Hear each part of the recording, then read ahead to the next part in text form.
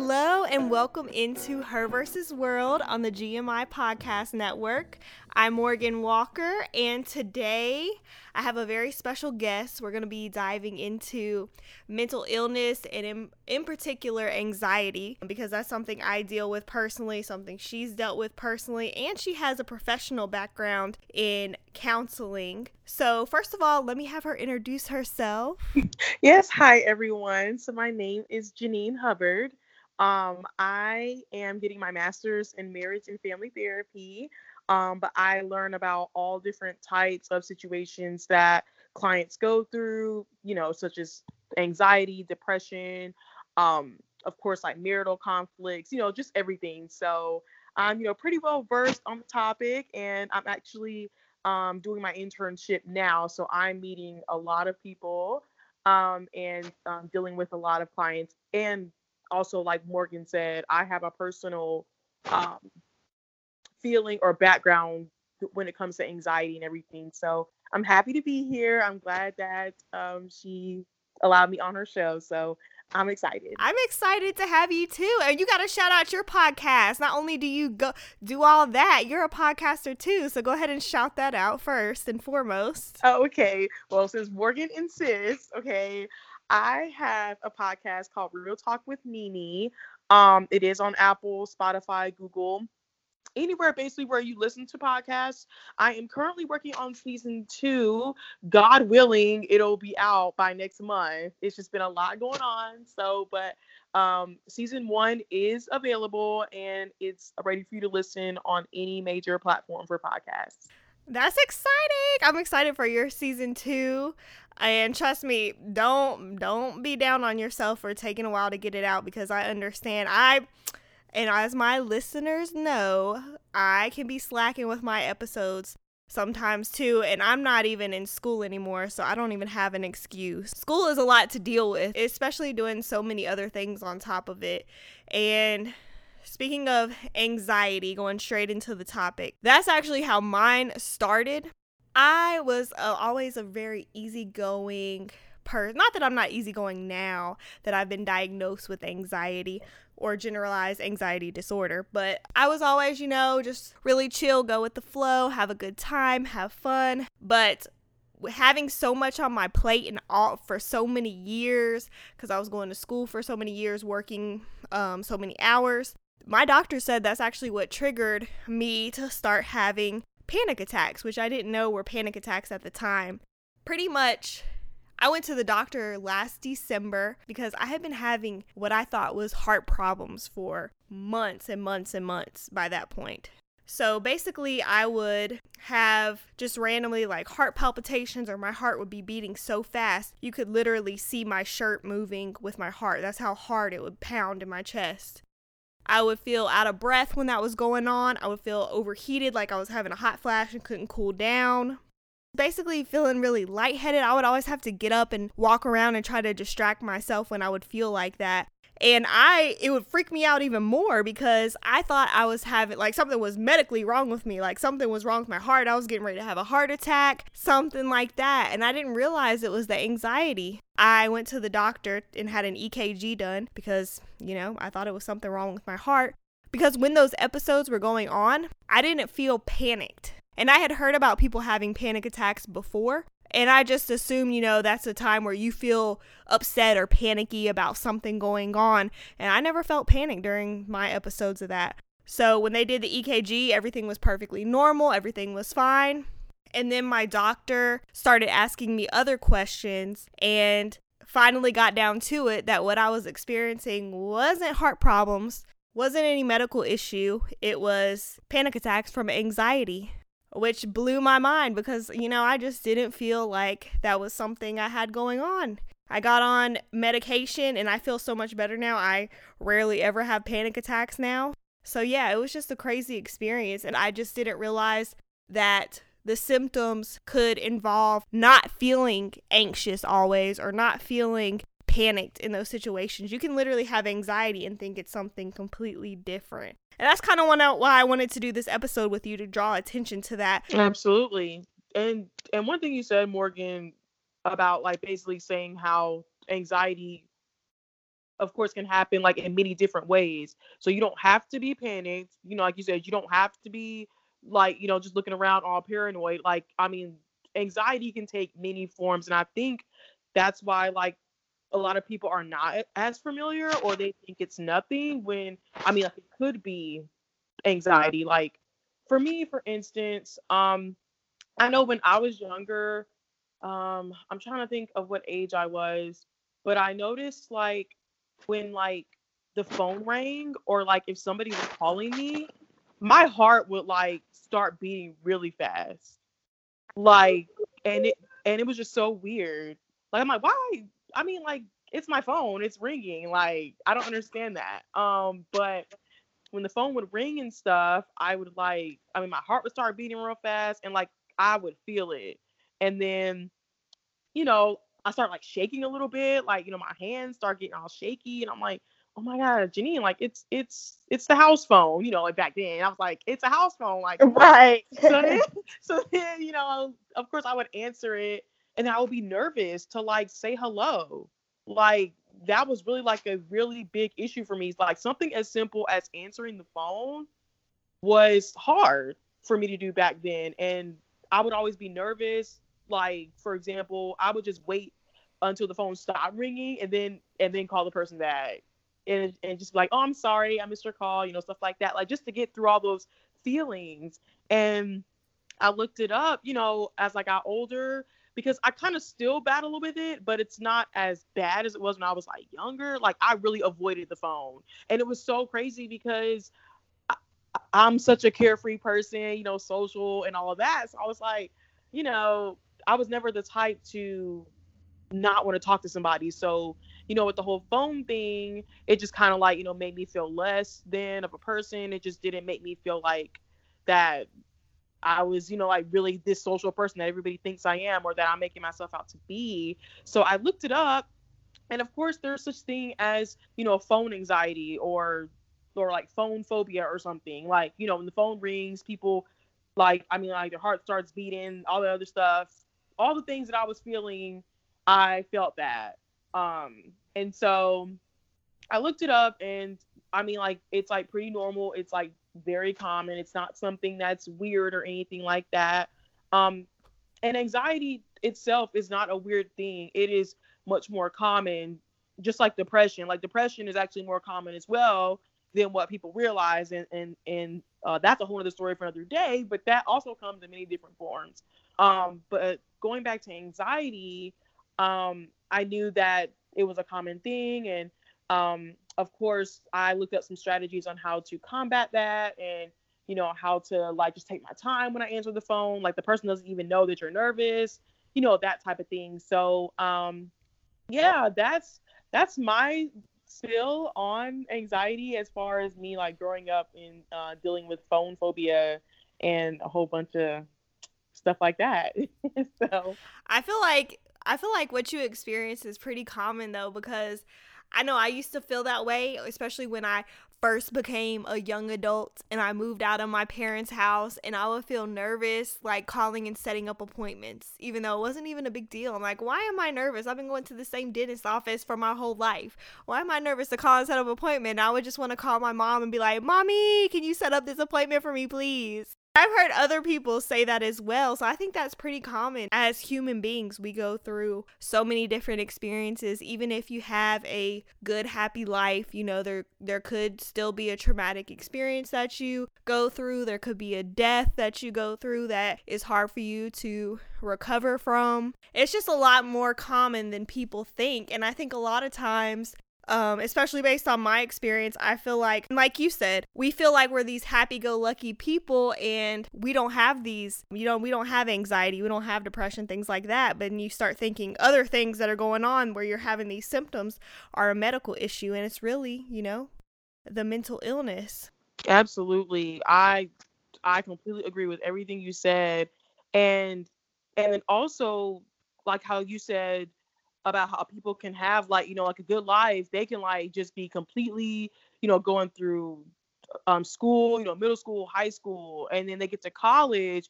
That's when it peaks, or like that's when it starts showing its face, because it's like, okay, in college it's a lot more demanding. In college, you're kind of on your own, so you don't have like a set schedule from mom and dad. It's like you got to make your own schedule, and then you may be working, and then there may be just like a whole bunch of other things going on to where like that anxiety or that depression can show its face in a situation like that. I totally get it. So, with you being in family and relationship counseling, have you seen, I know you're still in school and starting out, but have you seen how mental illness can affect, relationships? Can you give us some insight on that? Yes, definitely. Like I can give you insight, like personally and from what I've seen. So from what I've seen with clients, I'm working with this couple now, and the female partner, she gets really anxious when her partner, like, he doesn't like respond to her text, or he doesn't answer, or like, something like that, just something. So like if she doesn't hear a response out of him, like she will go ballistic. Like she'll like start getting hot, and she'll be like, oh my gosh, why is he not responding to me? And she's even told me that like she's like, driven to his house. She's like done like a lot of things, to make sure that he's, okay. So I know that with relationships, it can take a toll, because if like there's one partner that is very anxious all the time, it's like they need that constant reassurance that like you're fine, you're okay. Because if they think you're not okay, then it's like they're gonna get all like scared and worried and stressed out until they hear from you. So I know it can take a toll. And then with the partner that is not like dealing with the anxious feelings and thoughts, they just again have to be reassuring, and they just have to be accepting of their partner, especially if they want to be with that partner for the rest of their life. They like definitely have to be accepting of it and understanding, because it like happens, and like they just need that, constant reassurance sometimes and things of that nature. So I would say support in a relationship for someone that is always anxious is very, very important to have, definitely. And then for me personally, I feel like my anxiety in my relationship has come recently, just because I'm about to get married.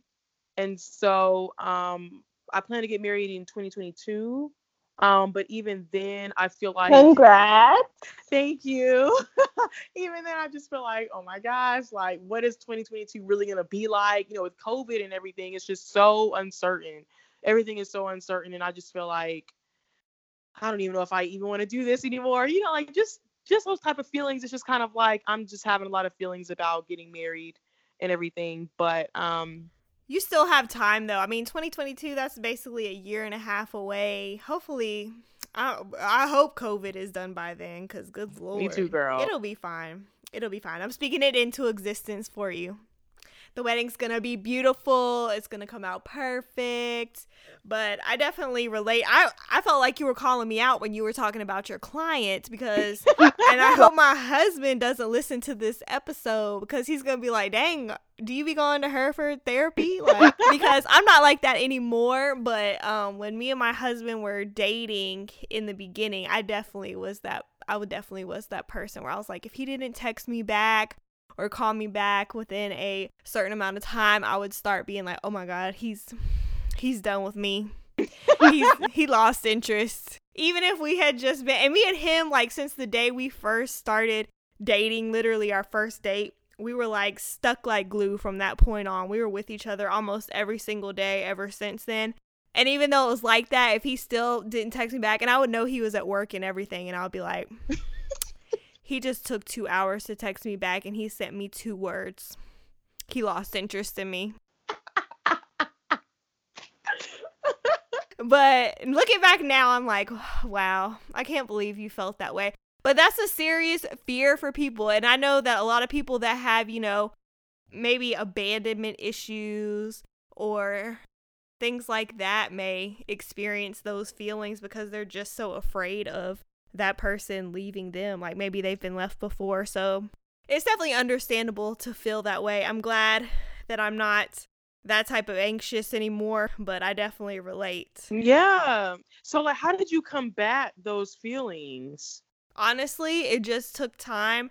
I didn't show it to him that much. I did show it from time to time because, like how you said she would go ballistic, sometimes I would go ballistic too. But majority of the time, and I think that was because I was trying so hard to hold it in and not show him that I was feeling that way. So when I finally just opened up and was like, look, I like you a lot. I see a future with you. And that's what makes me nervous. I don't want to lose this relationship. So sometimes I just need that extra reassurance. And from then on out, he gave that to me. And I just grew to trust that and knew that, he wasn't going anywhere. I'm so glad. I'm happy to hear that. Thank you. It took time. It definitely took time. I ain't sure, but yeah, shout out to your husband for like being that support system, for him being reassuring. I'm proud of him. Let him know that. I will.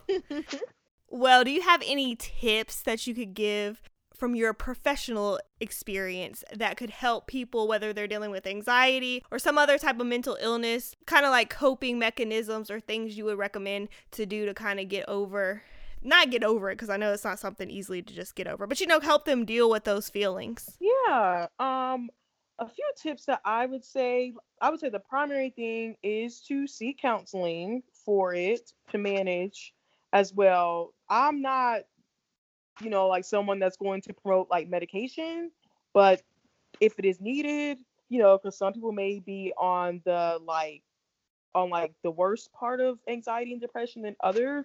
I feel like if you're on the mild spectrum of it, then of course like counseling could manage that, of course. But if you do need medication, I don't necessarily promote it, but if you need it, then I would say medication.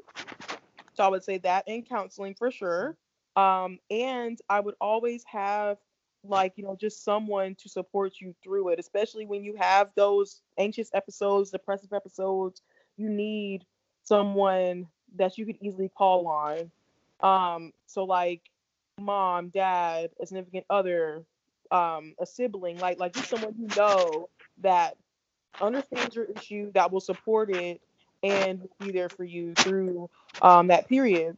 And I would also say, don't beat yourself up about having a mental illness. Like anxiety is one of those that are very, very common. And so, I mean, anxiety is nothing to be ashamed of. Anxiety is nothing to hide from the world.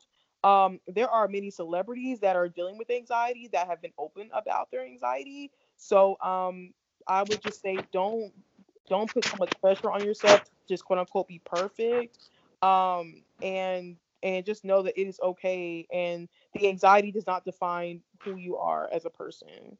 Yes, those are great tips. And I really like that you said, counseling is like the number one thing over medication, because I've been to counseling on two different occasions, not just twice, but, two different time frames in my life.